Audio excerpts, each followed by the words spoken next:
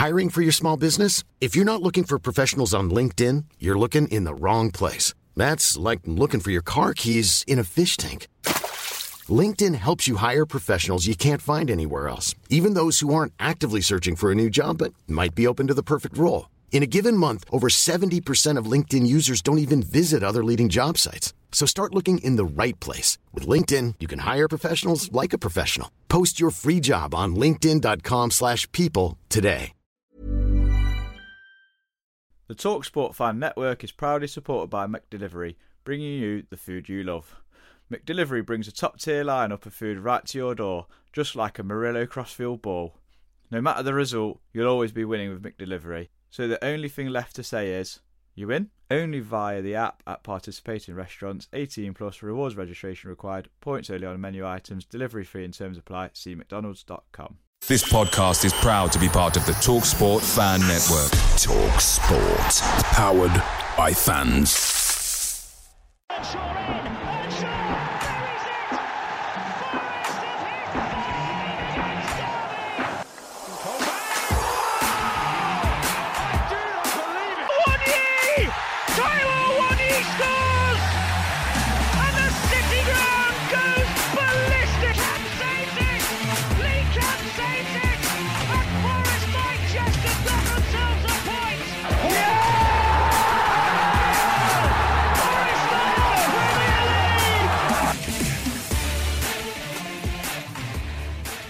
Hello and welcome to this edition of Red Side of the Trent as Forest draw 1-1 versus Wolves after Brennan Johnson's 10th goal of the season, 8th in the Premier League, is cancelled out by a late Daniel Podence goal, which is seen as a 2 points dropped as Forest obviously draw 1-1, as I said, and stay 14th in the Premier League. I am joined as ever by Christian Bound, Lee Clark and Reese Lane to go through everything that yesterday and preview the Leeds game. So we are going to start up with the lineup, Christian. Obviously 5 changes made. Nico Williams and Harry Toffolo in at fullbacks for Serge Aurier, who picked up a knock in international break. Ren Loddy, who only just come back from having his first child, obviously with his fiancée, so congratulations to them. And then Orel Mangala, Danilo and Freuler returning to midfield in place of Andre Ayew, sorry, getting them confused again. John Joe Shelvey and Ryan Yates. How did that lineup make you feel? Obviously, I know Nico Williams gives you nightmares, lives in your head rent-free, Christian. So take it away. How did you feel about that, first and foremost? Wouldn't quite go that far. But no, I mean, to be fair to me, he was actually largely decent. I thought I'm sure we'll come on to the Wolves goal at some point. But aside from being brought in by a good attacking player, I don't think he did anything too particularly atrocious. I was pleased in the midfield. I think it was good to have Freuler back in. I was glad Shelvey was dropped. And I was glad that we had mobile legs either side of him in Danilo and Mangala. And it brought so much balance back to that midfield. We looked so much better on the ball. We carried it better. We looked better. Freuler, I thought, played really well. And I know there are some who just refuse to sort of acknowledge what he does or praise him in any way, shape or form. But I thought Freuler was really good yesterday. Led by example. And I thought other than that, I mean, the worrying to me, obviously, the fullback wasn't an area of concern on both sides, really. I mean, we spoke to some of our friends walking up just on the concourse, going up, and one of the quotes they said was, it looks a bit championship, doesn't it, on both sides? And it's kind of right, really, isn't it? I mean, you've got Williams before coming to Forest, played an average of half an hour a game at Liverpool. Most of his first team football came with Fulham, a team that no one really attacked. And Harry Toffolo on the other side, who it was team of the year last year, but obviously this is the first time in the Premier League. It did look very championship. But thankfully, the way the defence moved, I mean, Niakate and Felipe, I'm sure we'll come onto it as well, that the way the 9 moved over, they supported their fullbacks really, really well the whole game. I thought, Podence and Nunez and Traore didn't really get a lot of joy down the flanks the whole time. So that was good to see. And obviously Dennis earned his right to start. And on the whole, I mean, obviously the fullback area side, I was a little bit concerned about that, but thankfully those fears weren't really confounded. Yeah. Lee, we're going to move into the early stages of the game. I thought Wolves expectedly had a lot more possession of the ball, but really didn't do too much. I mean, they hit the crossbar early doors through a Niakate header kind of coming off himself. But the chances fell to us. I thought early doors, Johnson and Dennis made good chances. What did you make to the start of the game? Yeah, I think we've spoke before on this podcast about the fans and it being a two-way street when it comes to the fans staying behind the team. And I think in that sense, it was the perfect start from us, especially with all the reports that had come out on Friday evening, which I never understand how journalists leak these things before such big games. I don't know. Different matter altogether. But yeah, it was a good start. It was a positive start, and it was certainly the start that I think Steve Cooper would have wanted. Obviously, he's not stupid, and I'm sure someone would have put those reports under his nose at some point on Friday night. So yeah, it was we played on the front foot, which I've said for a long time we've just not done for ages. Even when we were in that good form, we didn't always. We've kind of sat back and hit teams on the counter, whereas I think we actually set up to play on the front foot a little bit yesterday, which obviously we saw us reap the rewards because we scored and the fans did stick with the team. So that was it was certainly a good start from our point of view. Yeah, you kind of anchor into the next point. Obviously, Reece, we're going to talk about the goal. I don't really want to take anything away from you in your point on it. So let's get into it. Brennan Johnson's 8th goal of the season. Talk us through it. Yeah, some great build-up, wasn't it? Gibbs White poked it through one of their midfielders' legs, and then Danilo does get a bit lucky. It kind of bobbles off. I think it was Ruben Neves, wasn't it? But then, that scoop kind of ball, just like Lionel Messi-esque, he likes that scoop kind of ball, doesn't he? And it right over the defence, perfect. And then the finish is brilliant. I'm not going to take away anything from Johnson, but Jose Sarr comes out and then decides to go back, which I thought was a bit odd because I think if he would have come, he might have just narrowed the angle down a little bit more. But he came and then went back, and that gave Johnson the chance he had to kind of reset in that moment, and Johnson brilliantly put it through his legs. It was a great finish. I'm going to take nothing away from Johnson, and it just ever since that World Cup, he's just been producing them moments, especially at home. This is Everton he scored against, now Leeds he scored against at home. I think it's Leicester this year.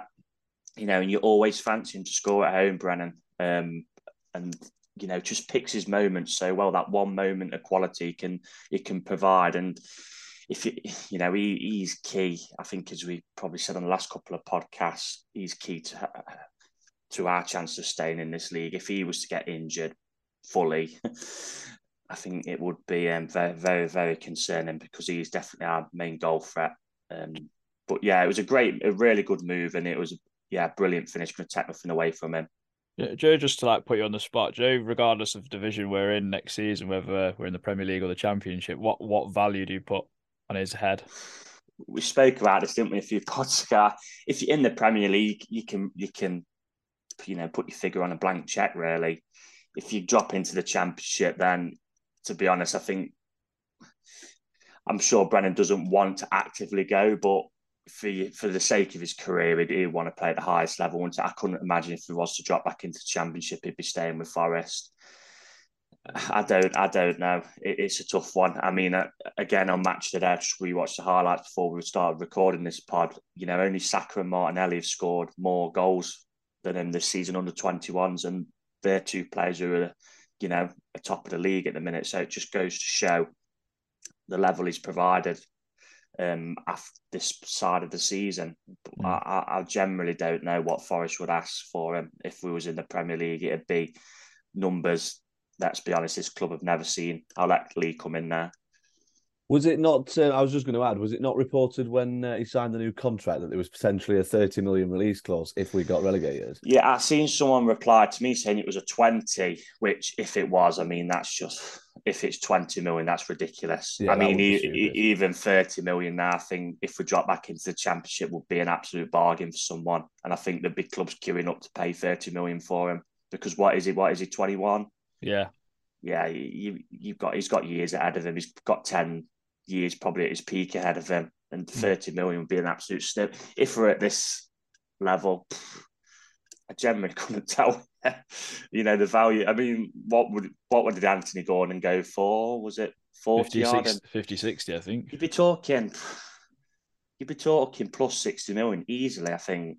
I think because the values are that crazy nowadays. It's you have to laugh when I'm laughing when I'm saying this because we're talking about a player for Forest and we've been stuck in the Championship for years and we're talking about selling one of his players for 60 million plus. It's crazy, but the values nowadays, they're mental. Absolutely mental. Especially because of how important he is to us. But I think if we do stay in the division, he does stay with us because he's guaranteed the football and the progression with it. But let's move on. Obviously, we can still stick with the David Johnson, the Brennan Johnson conversation, Christian, because the next incident he is booked for diving. Your viewpoint on this, because it's a clear and obvious foul outside the box beforehand. How the referee doesn't play an advantage in that respect and then give us and bring it back for a free kick at least is beyond me. Yeah, I feel inclined to agree with that. I think one of the reasons why my voice is so croaky at the minute is because of the abuse I was hurling after that incident wasn't given. But no, I mean, I think, to be honest, it's very similar to the Traore one. We'll come on to that as well, I'm sure. But I didn't think either are penalties, personally. I thought that Traore goes down far too easily and Johnson goes down far too easily for there as well. There isn't enough contact to warrant him going down that moment in time. But what you said is very true. He should have pulled it back for the foul outside the box. And admittedly, the crowd probably would have got a bit nuts and why is he not giving a penalty sort of thing. But it's when you watch it back, it's very obvious why it wasn't given. Johnson just drops, there's no contact. And, I know Richards pulled up on Match of the Day. There was a little, touch on his foot, but it's not enough to him to go down like that. I'm sorry. But, yeah, very, very bizarre that it wasn't an advantage given, really, because there was no advantage. Ultimately, he was there. So, and again, very surprising that, one get booked for simulation, but the other doesn't in very sort of similar-ish incidents. So, it's kind of me and Reece sat pretty much very close to each other up at Bridgeford, and he came up at half time and was like, can't believe that wasn't given. And from our viewpoint, it looked nailed on, it was a certainty, it looked like he'd been clipped. But yeah, ultimately the referee made the right call in terms of not giving the pen. But again, very baffled by Totti's been allowed to grab hold of his shirt and try and swap it there and then, and just got away with it. Yeah, I was baffled. I mean, because I think if it's going to get brought back, VAR will step in, and that's one of them. So I kind of just thought, how is it not a foul out of the area? But we're going to move on into the second half, Lee. A bit of a response from Wolves, obviously, which was to be expected, but not very threatening. I thought it was interesting that they brought João Moutinho and Lemina off for Daniel Prudence and Pablo Sarabia. And obviously, we're going to talk about that Traore going down in the box, which then sparked a bench brawl before even a player brawl, which I thought was amazing. To be fair, but how do you think the official was it Kavanagh that was a referee yesterday? How do you think him and his fourth official handled all that? And what do you make of him not being consistent enough to give a yellow card then to Adama Traore for a similar situation that he gave to Johnson? Or is it they think the contact isn't enough, so it's just not a foul, basically? God, there's some questions to answer to get through. Yeah, there's a lot there. I'll be slightly unpopular here. I actually don't think Chris Kavanagh was as bad as some of our fans are making out yesterday. He was inconsistent, but let's not mix that up with being particularly bad. I think largely it's weird because he was inconsistent with some stuff, but then consistent with others. He tried to let the game flow, which I will give him credit for, because there's far too many at the top level that don't. They just like the sound of their own whistle. It's like they've been brought a new one. So yeah, in that sense, he was okay. I think with the benches, he dealt with that quite well.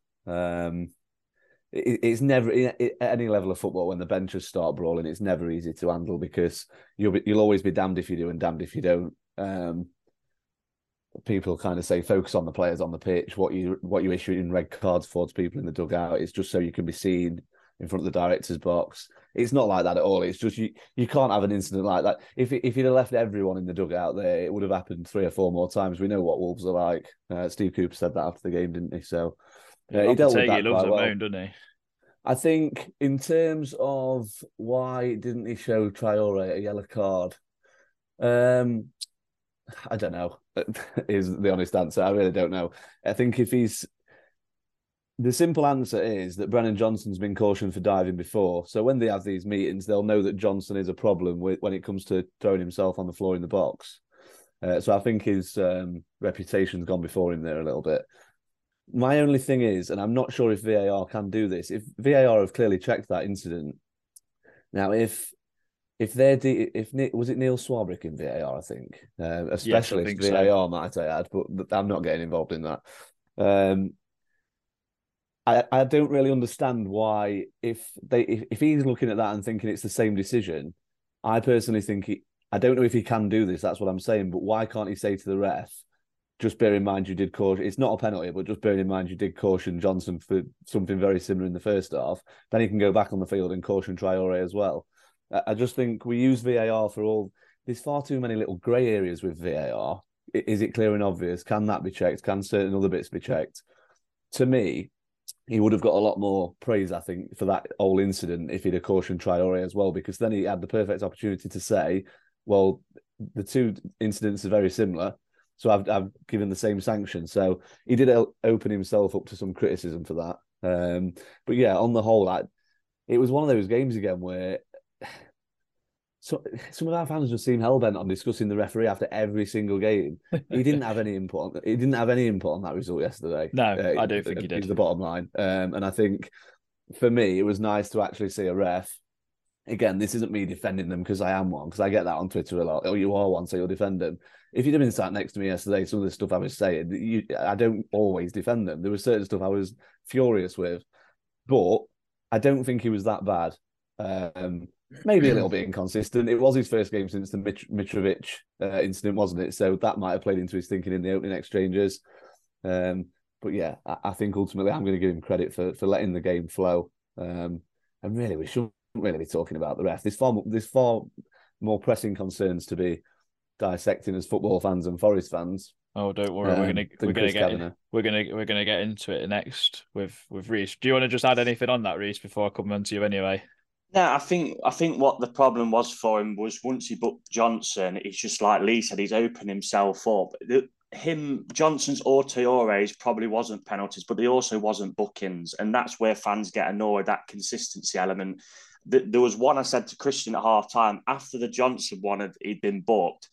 He booked Neves for like his first foul straight after because he kind of knew the crowd. He just pandered to the crowd, and Neves were like, "Fucking hell, we want even a yellow."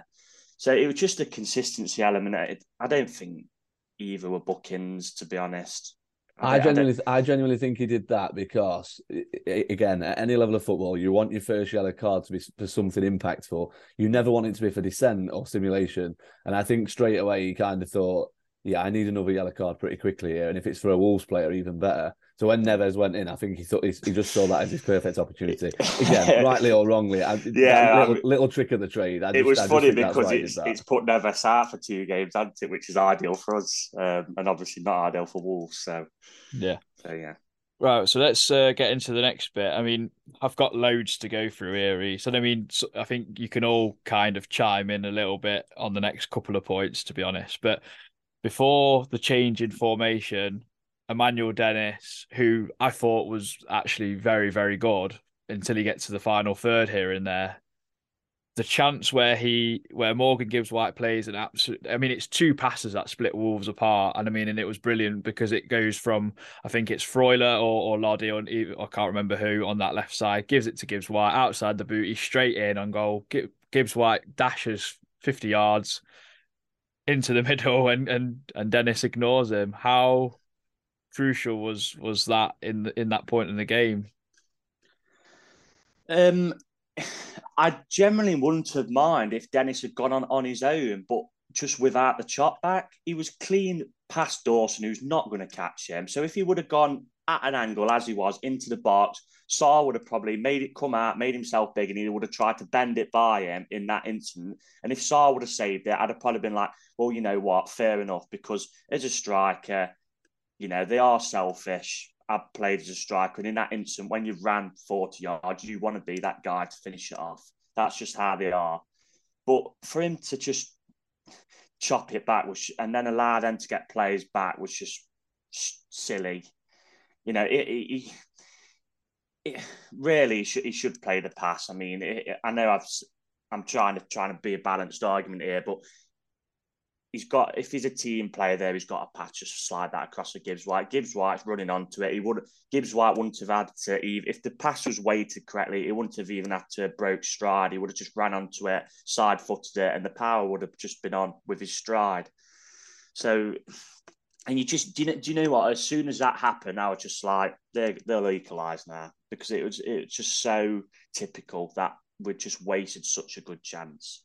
I mean, we denied Morgan Gibbs White and Adebayor moment by running back to the Wolves supporters. But this next bit, and I mean, a few of you can chime in because I've had a bit of a debate on Twitter with a few fans about this, because everyone thinks this is what cost us 3 points essentially. So it didn't. Wolves made 2 subs of bringing off Adama Traore, who I was gutted when he went off because he was their worst player by a country mile. Like Harry Toffolo had him in his pocket, and then Renan Lodi just didn't have to do anything too much to dispose him. And then obviously Dawson, who was getting ripped apart, to be honest, by Emmanuel Dennis, for Diego Costa and Bueno. So we kind of countered that and bought on Joe Worrell for Emmanuel Dennis and went back to our traditional 3-5-2, or however you want to call it. And Danilo kind of occupied the central striker role, which I thought he was actually quite good at, surprisingly. What was your feelings about that change at the time? I'll ask each of you. So Reese, I'll start with you. What was your feeling like based on that, just on that substitution alone, never mind what comes afterwards? I'll disagree with one of your points. I was happy to see Traore go off, not because I didn't think he played well, but with a guy with that pace, when the game becomes stretched, if you clip one over the top, like a lot of teams do clip one over the top of us, and he gets in, you are concerned. You know, he got in, obviously, in behind Felipe the one time where, you know, it was a little tiny bit clumsy, not enough, I don't think, for a penalty. But when he got behind Felipe, he was like, oh, God, you know, he's just not going to get caught here. So I was kind of glad he did go off. Sorry, I'm trying to... The formation change, no, I don't think it costs us, no, because it was, to me, it was obvious why Cooper did it. They literally went all gung-ho second half. There was like, if you play FIFA, they was all out attack second half. They was so open at the back, Wolves. So they'd obviously brought Moutinho and Lamina off. So that's kind of like, I know Moutinho was playing a bit more advanced, but Lamina was playing like as a CDM. And who did they bring on? Pedence and Sarabia. Yeah, so Sarabia is a bit like a centre-mid and Pedence is more of a winger, isn't he?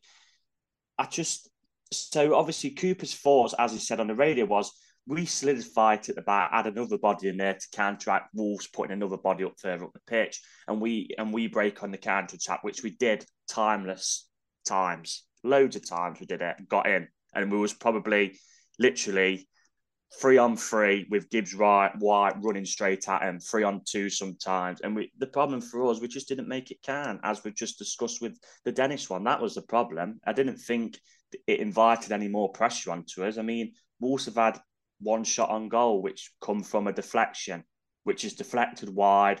And then Williams has gone to block it, and it's even took a nick off him. And it was just so unlucky, that goal for me. But it just summed it up. When you don't take your chances, that's the unluckiness you get. But no, it didn't for me. I think that's just an easy thing to say, really, because Wolves, like I said, they had one shot on goal all game. I don't think there was any extra pressure when we made that change. I thought Wolves were poor, and I'm so disappointed we haven't beaten them, because that was a game we should have won yesterday. Yeah, I mean, Christian, I think Wolves fans, largely, I've seen on Twitter, would probably agree that they got away with it, especially when we had chances through Morgan Gibbs White, either running into traffic, Danilo hit one just wide, Johnson smashed one across the box, and then Lodi followed in, and Johnson, I think, followed in at some point. I mean, on one hand, how frustrating is it not to take at least one of those chances? But on the other, how pleasing is it to see us actually create so many chances in a game for once? Because I thought if we go on to win that game, that's probably our best performance of the season. Yeah, it's definitely the best we've played in a long time, probably since the Leicester game, really. It's just, I actually completely agree with what Reece just said. I mean, there's so much bollocks that have been chatted saying that, it's cost us, it's been too defensive. I mean, there are a few things that both things can be true in contrast. Like Worrell coming on, Worrell wasn't good when he came on, particularly. I thought like he looked like a championship player. He looked like a clogger. But he wasn't at fault for the goal or anything like that. He did, other than looking a bit out of his depth, he didn't do anything particularly bad. So that wasn't the reason why we lost. I mean, like I said, Wolves made 2 changes at half time, as Ree said. They swarmed us. We couldn't leave our own half. We changed the shape to sort of nullify that, and suddenly we get an effort on the counter. And we should have taken at least one of those goals. We could have been 3-0 up before Podence sort of does what he does.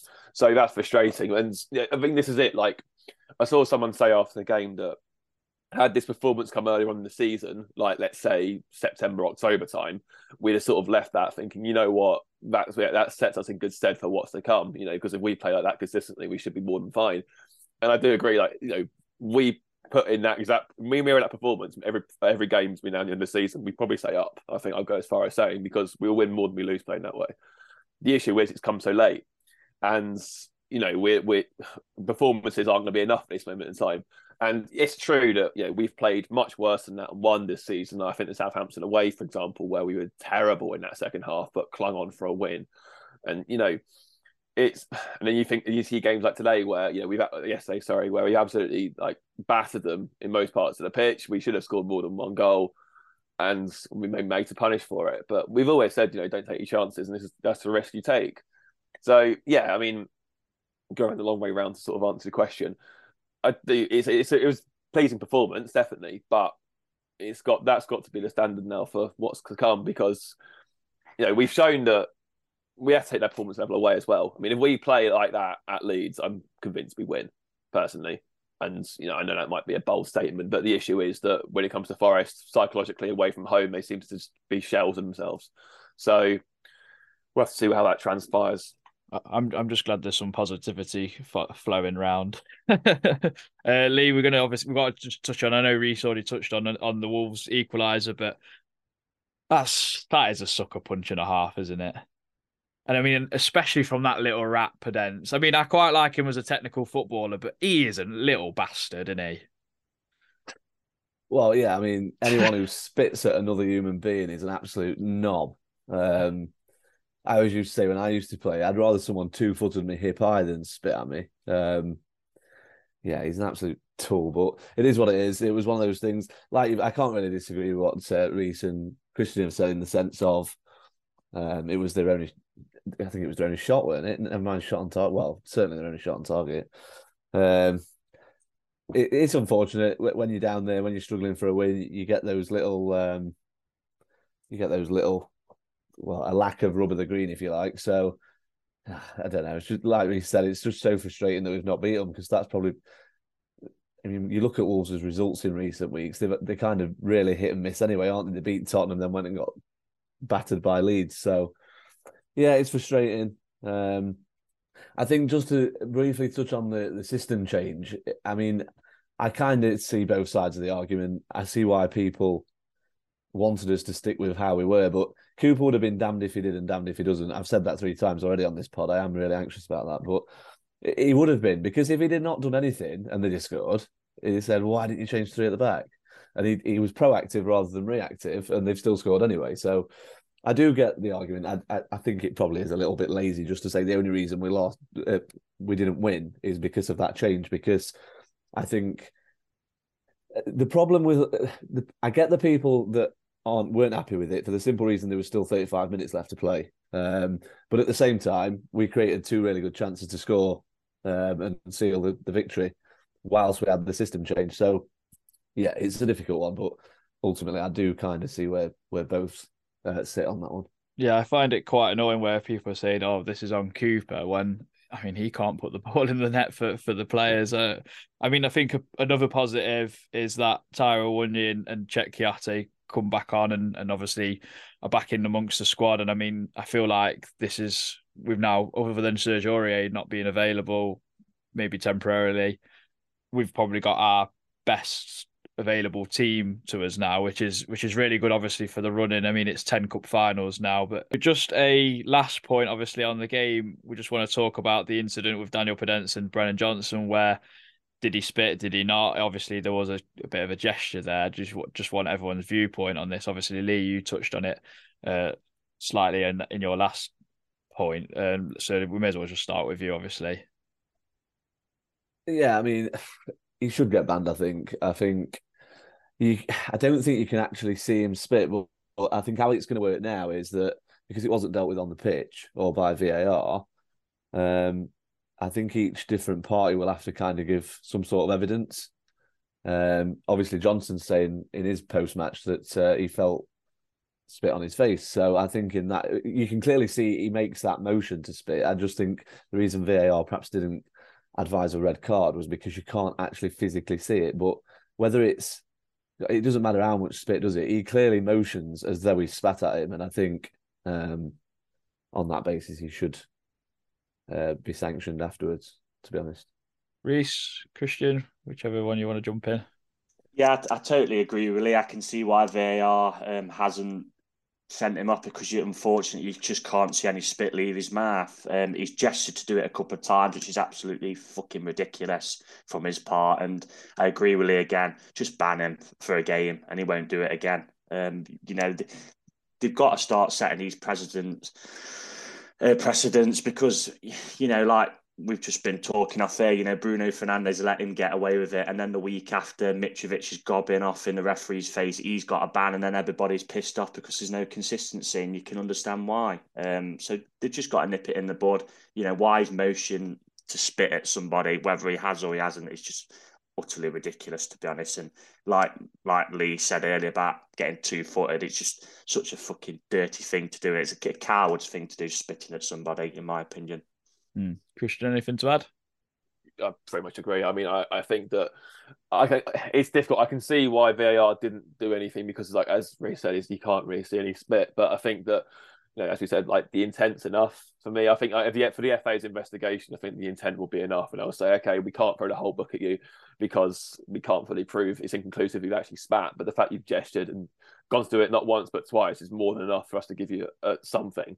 Which it says a lot about their club, to be honest. Well, I mean, like you saw, I think we touched upon it earlier. Ever since Lopetegui's gone there, they've become like. I mean, we see it every game at the ill discipline. Like it's not just with Forest matches either. Like, obviously we've all said like, about how not embarrassed we are by the fact that Forest keep complaining to PGML about the officials and that kind of thing. Obviously, I get they want to be on record and say that we're not happy with what we've got. Wolves have complained just as much as we have, if not more so.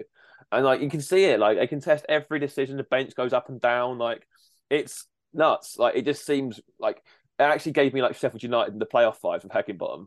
Like if not worse, I would say. Like they were like and that's quite a low bar to be sinking down to, which. You don't really sort of expect or see. But I mean, like, if that's what they want to be like, and that's what they'll be like, that's fine. It'll come back to haunt them at some point in their life. It was still gobbing off, wasn't it, at the end? You can see on Match of the Back. Yeah, you can see Cooper, like, they shake hands and he's sort of like... Cooper just turns away and he's still, like, fucking gobbing off. Like, it's like, this is a bloke that, somehow got it wrong with Real Madrid. It's like, sometimes I know Cooper's really mild-mannered, but I love him to just turn around and go, why don't you fuck off? like Warnock and Santo. Yeah. I mean, I do think there is a difference between being passionate and being just a cock. Basically. But from like a Wolves perspective, Daniel Podence doesn't even need to get involved in the incident anyway. Kiate's like kind of got his legs tangled with Diego Costa, I think it is, and he's kind of in the midst of like untangling himself and picking him up, kind of thing. It's weird how like Costa there was no like need for it. Costa and Kiyate had like a weird sort of mutual level of sort of like acceptance. What happens? Like Costa went straight through the back of him, but Kiyate just slammed his foot upwards. And like, they both sort of get up and sort of pat each other down. And it's like, all right, mate, no worries. Yeah, but like, just got to get involved. Comes storming in and like starts like gesturing to spit at someone. Like it's so petty, so petty. But it's like, from a Wolves perspective, you're going, why are you getting involved? Just little man syndrome. Get on the game, yeah. You can see the game out. You've got 1 minute left to get into play. Like the more you dick around and get VAR involved, the more time there's going to be. Like if we'd scored in the 95th minute to equalise, that would have been because of Podence, because of the time that they took to check that. So, like, it's just needless. Yes. We're going to get into some slept on it thoughts before we get into some player performances and the Leeds preview. So, Rob Neto, obviously friend of the pod, haven't felt that deflated leaving the City ground in a long time. We played so much better today, but can't kill games off. I fear if or when we drop into that bottom three, we won't be getting back out of it. Dan White, yes, should have bagged all 3 points, but with players coming back and the way we played, and I'm more positive than ever that we are staying up. Matt, first team choice works really well. Great to see some energy and put pressure on Wolves. Love Cooper, but wasn't sure about moving to a back three with a lot of time left to play, to be honest. Dennis was better, needs to stick to the basics, though, should have been 3-0.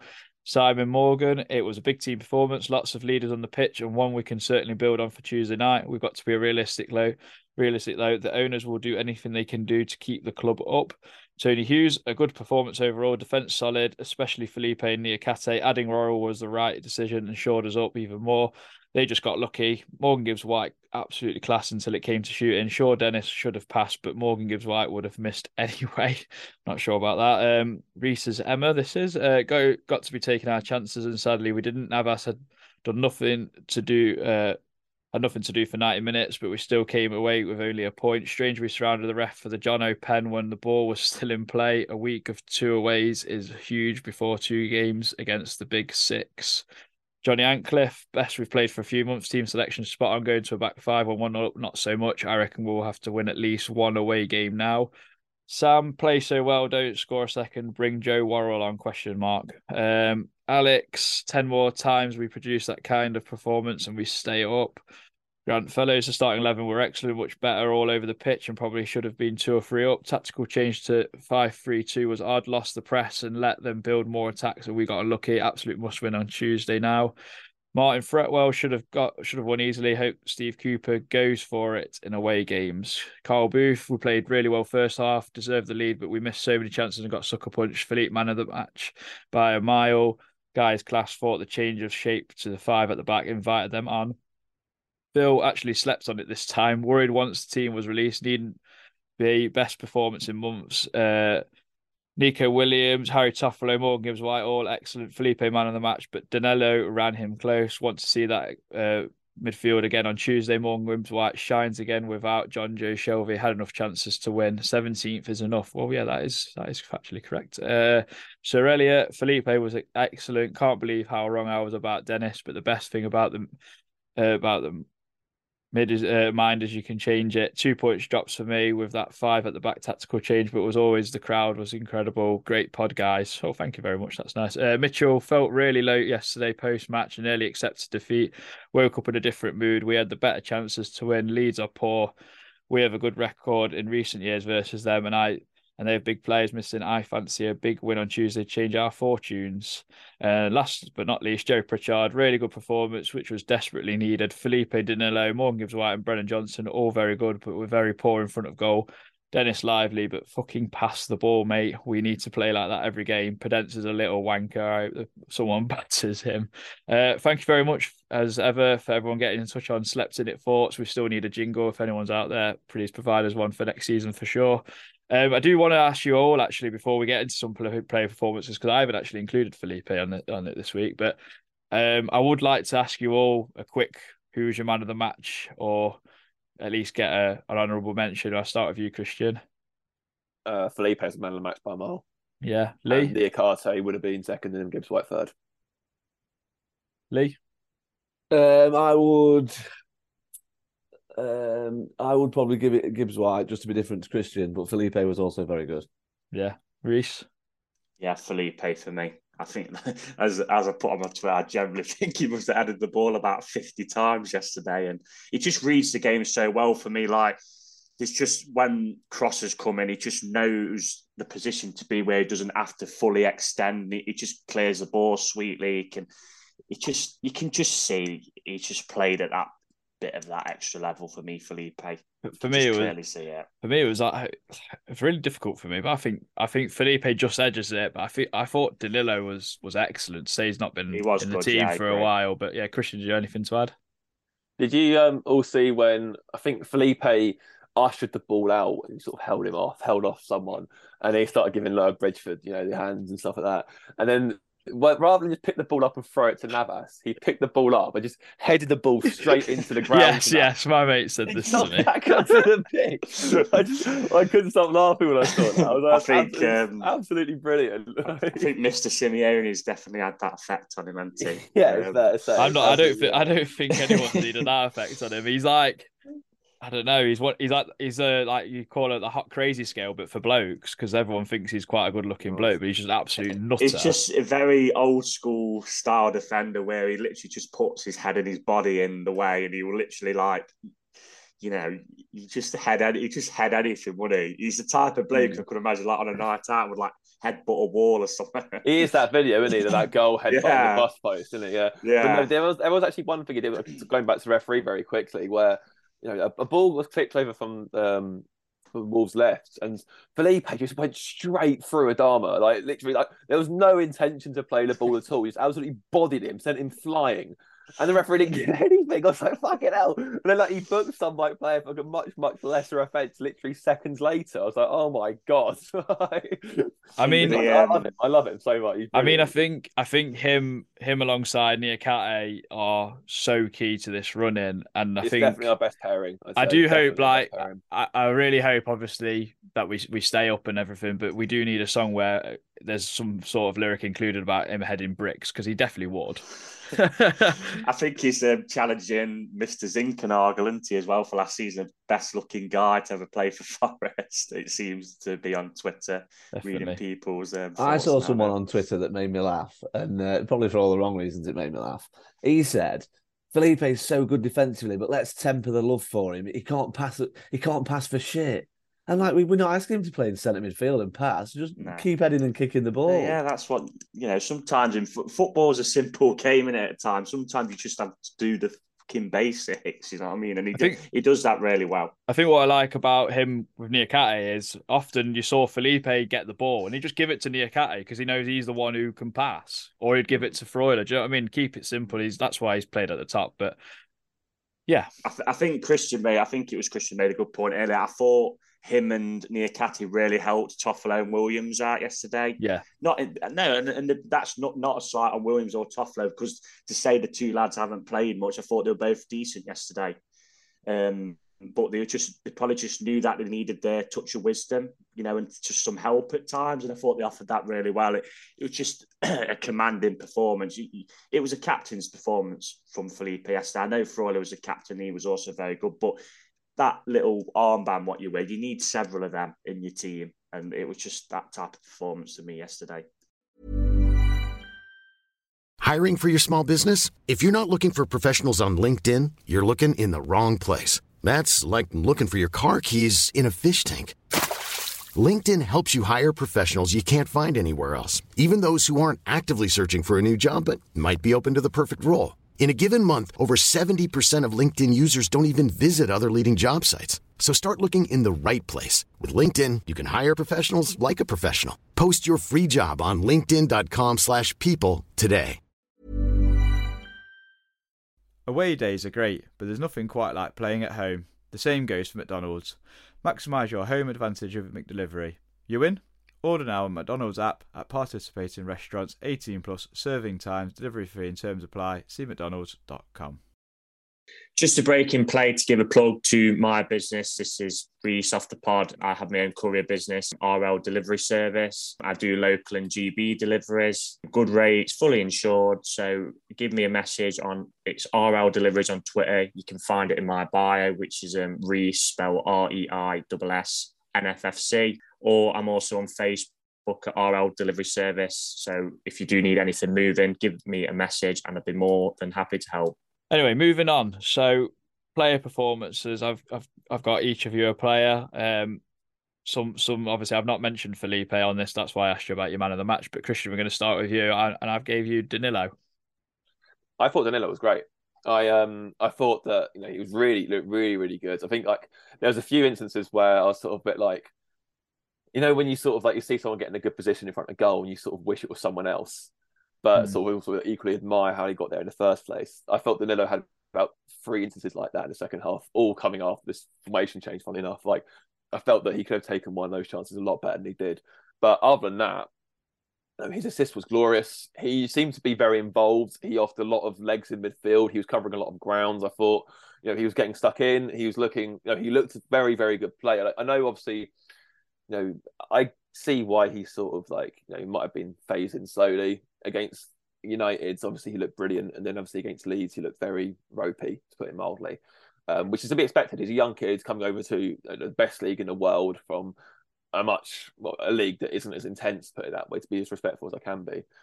So it's going to take him time to adapt. That's maybe why Cooper's been a bit hesitant on playing him. But no, I think that shirt's his to lose now. And if John Joe Shelby's watching that, that's how you run a midfield. You don't have to drop 50 yards and snatch the ball off someone's toe, slow everything down, and give the ball away with an audacious long ball.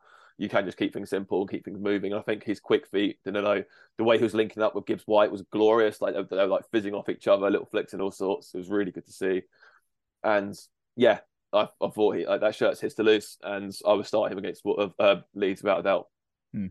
Lee, Morgan Gibbs White obviously got man of the match, and he got your man of the match. So I'll take it away. Yeah, incredible. Best word I can use for him. I've just read a stat this morning that he created more chances than any other player in the Premier League, despite comically a Wolves fan saying we only gave him man of the match for a reaction. Interesting. Yeah, he was very good.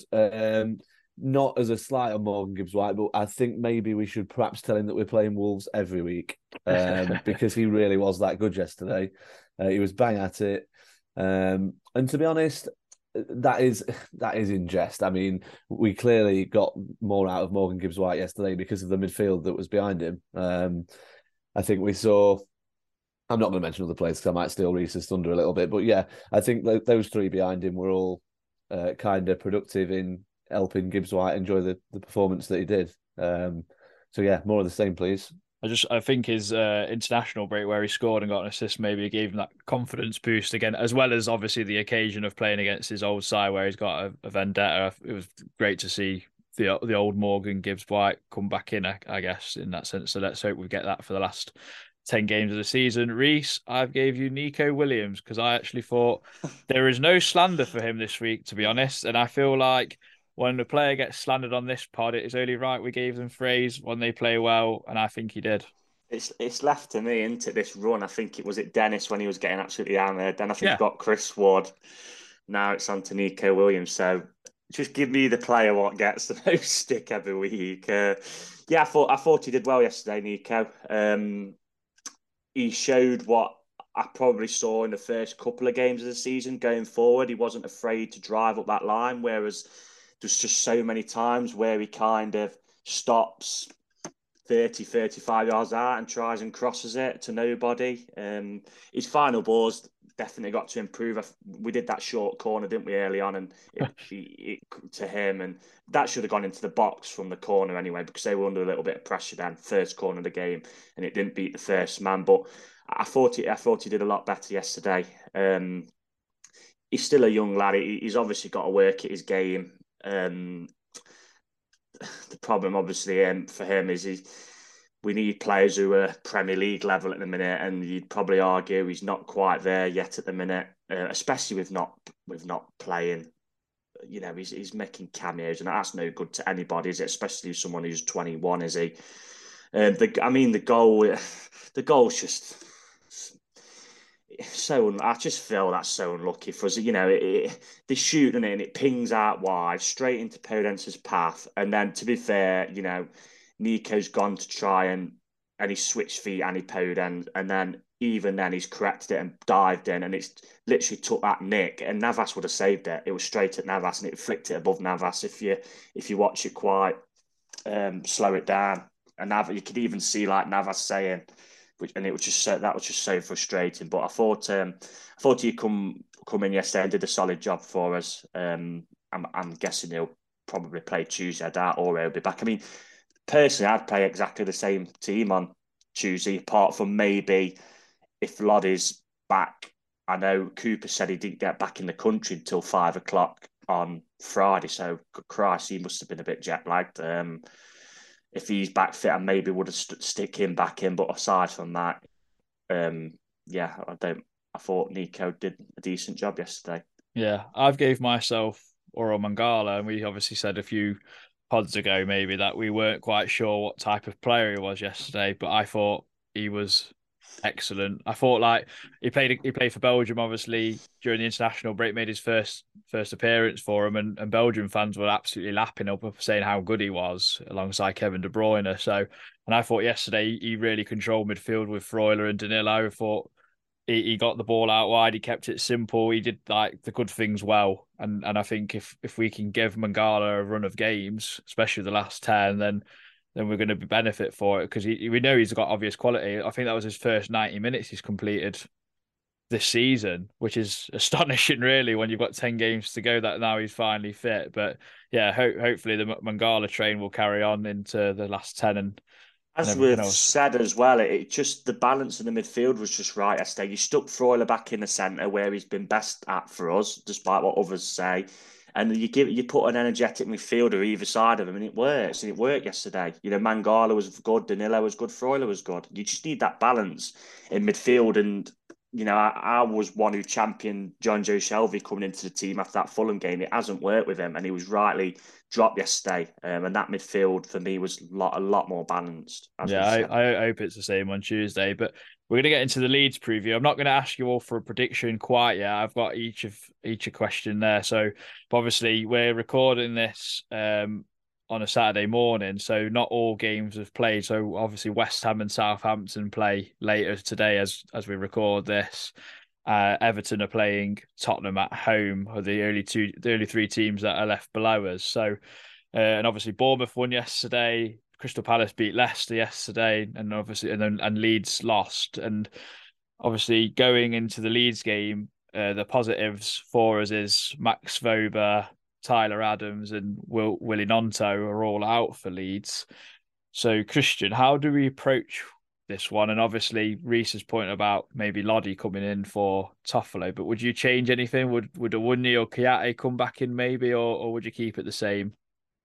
I'd keep it the same apart from Lodi coming in personally, unless Aurier's fit, but I don't think he is going to be. So have to stick with Williams on that side. But I mean, like as we've discussed on the base of things, he's largely kept it, I'd say. But it's got to be the same. We've got to approach away games the same way we approach home games. We're at a time of the season now where we can't afford to be like conservative or safety first. We have to offer some sort of fight or attacking intent. Otherwise, we're just going to go down without a whimper. So no, it has to start on Tuesday. I mean, as you said, Wobber. Well, I thought Wobber was really good at the City Ground actually. As when we played them it felt like about 2 months ago, didn't it? Now doesn't seem that long ago, but so that was our last win, wasn't it, Leeds? So Wobber's out, Gnonto's out, Adams out. They're three players at the City Ground that day, all can't play. We won't get a better time to play Leeds. I don't care it's at Ellen Road. Like, I mean, everyone sort of says like this, it's an intimidating place to go. Bollocks, is it? They're shit.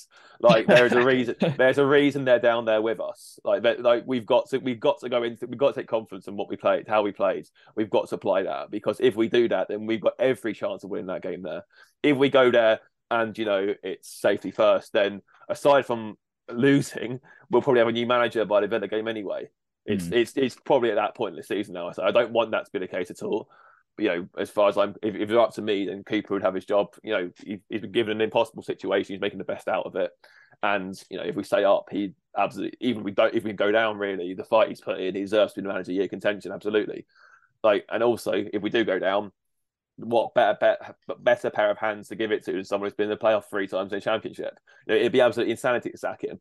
However, we know what our owner's like, and I can definitely see him getting twitchy if we lose that game, because we really will be staring down the barrel, as we've touched upon with the fixtures we've got to play. So we have to be proactive. We have to be, start of intent on the front foot. If we do that, if we approach it in the right way, as we did yesterday, we approached that game all positive intent and put in a really good performance. There's no reason why we can't win that game. Fair enough. Lee, obviously you're the champion of worrying about our away form, and I'm going to throw you under the bus here. You said that we probably won't win another game this season. So would you rather us throw the kitchen sink on Tuesday night to beat a rival, or would you be a bit more kind of let Leeds kind of come onto us and we counter attack? I'd certainly rather. I'm going, so we'll probably fold like a B&M deck chair that's in the sale or something again. But I'd rather us go gung-ho, throw caution to the wind in one of these away games. I mean, how many times are we going to play away and just fold? I mean, come on. The pod so far today has been pretty positive. So thanks, lads. You're lifting my spirits a bit. So yeah, I think listening to certainly to Christian and Reese, I think there is yesterday means we're going into that game on the back of something positive. So that's good. But yeah, we need to play like that away. And sadly, I've not been shown anything by this team that says that's going to happen. So, like Christian just said, we not have a better time to play them with those three players that they're missing. They're three massive players for them. So, I mean, you look at how tight it is as well. If we beat Leeds on Tuesday night, all of a sudden, we probably fall into that bracket of where pundits are not even considering us in the mix, even though we've got Liverpool and Man United to play. It really is one win could give you so much more to cling on to. So, yeah, to answer your original question, I'd much rather us go with the caution to the wind approach and go gung-ho. I mean, gung-ho is a little bit of a stretch. We're never going to go away and play gung-ho, but at least be positive and take the game to them, like so many teams have done when they've come to our place. So yeah, let's hope for an improved performance on the road.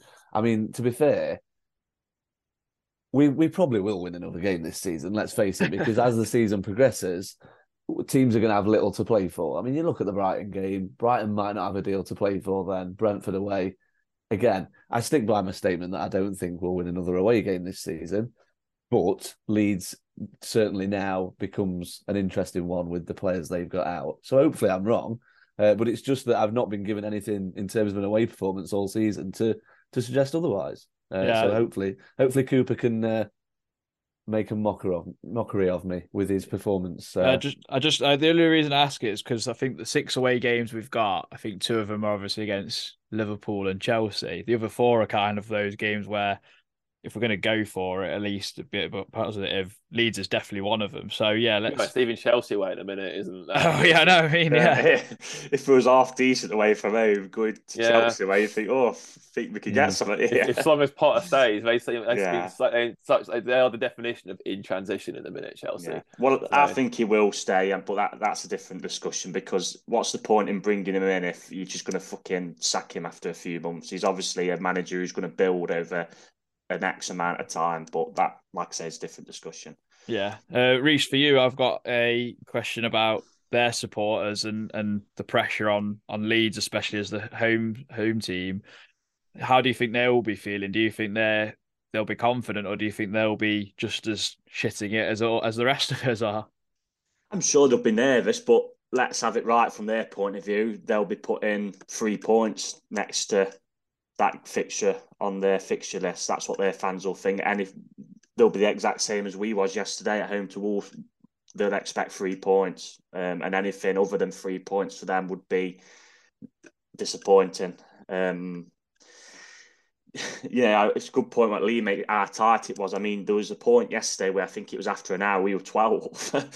This is before Palace obviously scored late on, but we was literally 12 because Emma said, look, can you look at the table? And I was like, 12. I was like, we've gone up 4 places. So it just shows you how tight it really is down there. And one win, as Lee said, you can, as Palace have shown yesterday, I think they've hit that 30-point mark now, haven't they? And that one win's so big at this point, and that's why yesterday as well it was another disappointment we didn't get the 3 points. I'm sure obviously Leeds' crowds will be behind them. I've never ever been to any ground this season felt intimidated. I just don't think English football atmosphere is intimidating personally. I just don't think it is. But that's my opinion. I'm sure they'll be behind, the crowd will be behind them singing, marching on together like they do, etc. But we've got to go there, and like Christian said, you can't have any fear going there. We've got to go there and get a result. And to be honest, with how bad as away form's been, you'd probably think, a point would be not bad, but we need to go there and win, really, because you've dropped 2 points yesterday. You've dropped 2 points against Everton at home, where everyone's gone down the fixture list and wrote 3 next to them, 3 next to that one, and that's 4 points you dropped from your home games. You'd probably said a point against Newcastle, that's 5.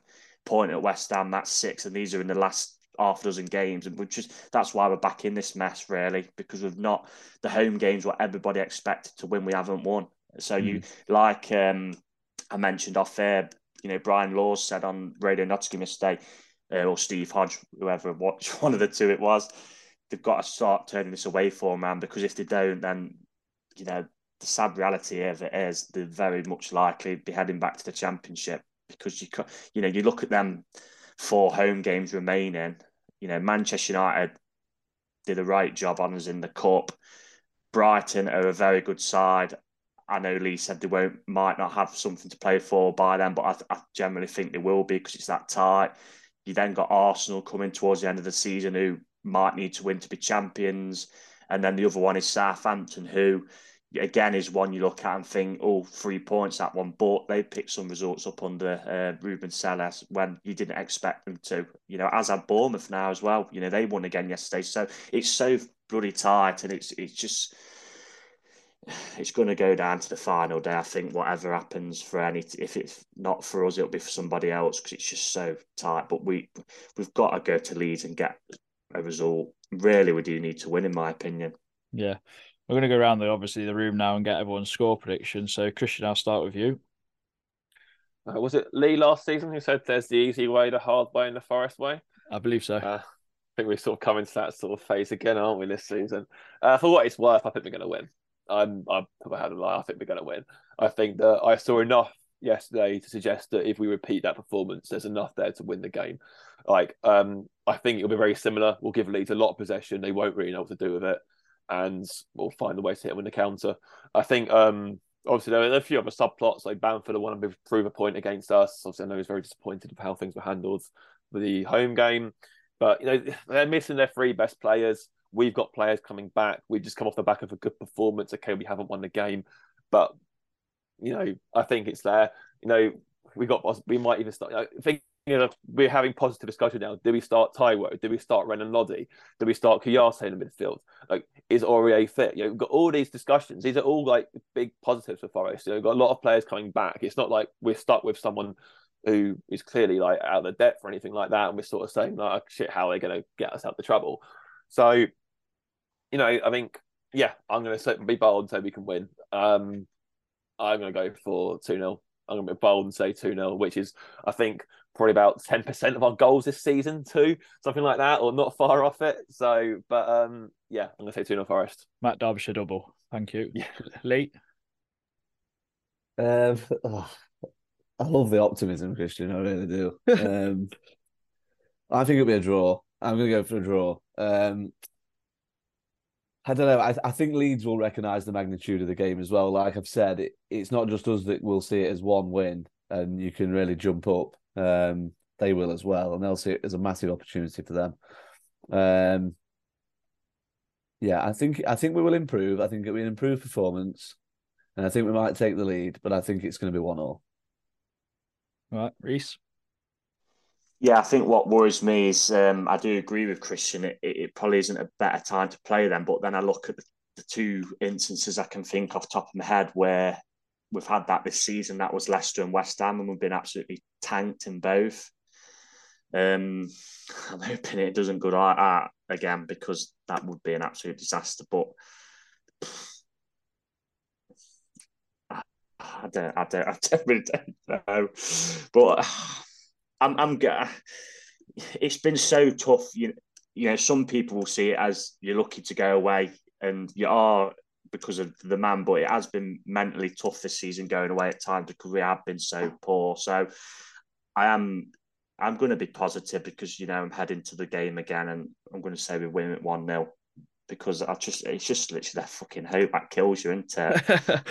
I am looking forward to it. I did say that to you in the chat because it has given me some hope yesterday with how we played. If the performance was a bit abject yesterday, you'd be like, oh, fucking hell, But I kind of like this quick Championship style turnaround that we can kind of build on a good performance 3 days ago, and we can kind of think, stop feeling sorry for ourselves a little bit and actually go out and prove a point. So I'm hoping, we do that. Like Lee said, we're not going to fucking go to Leeds, are we? Could gung-ho and just leave ourselves ridiculously open, really, like Wolves did second half yesterday. But you're going to have to be a point where you're going to have to soak up a bit of pressure. But and probably you'd expect Leeds to have more of the ball, but we've just got to do what we didn't do yesterday, which is on the counter attack with the pace we've got in the team and produce. And I'm fingers crossed. I'm hoping we can do that because we just really do need a win. The hope I am hoping for as well is there was the Brentford Palace double combo, where we was kind of like we needed 4 points, and everyone kind of expected us to beat Brentford and maybe draw against Palace, and then we played pretty well against Brentford and drew, and everyone was a bit down in the dumps again, and then we turned it around against Palace, won the game, tight game, and then we went on that really good run pretty much. So fingers crossed we can do something like that because we bloody well do need it. Well, that's the way game I went to. We won 1-0 at Southampton. So it's to that again. Yeah, so, fingers crossed. Well, and Emma's not going, and her record when we don't go together is, I think we've won every bloody game pretty much. So, well, there we go. All the stars are aligning. Yeah. So yeah, obviously lucky enough to have got a ticket.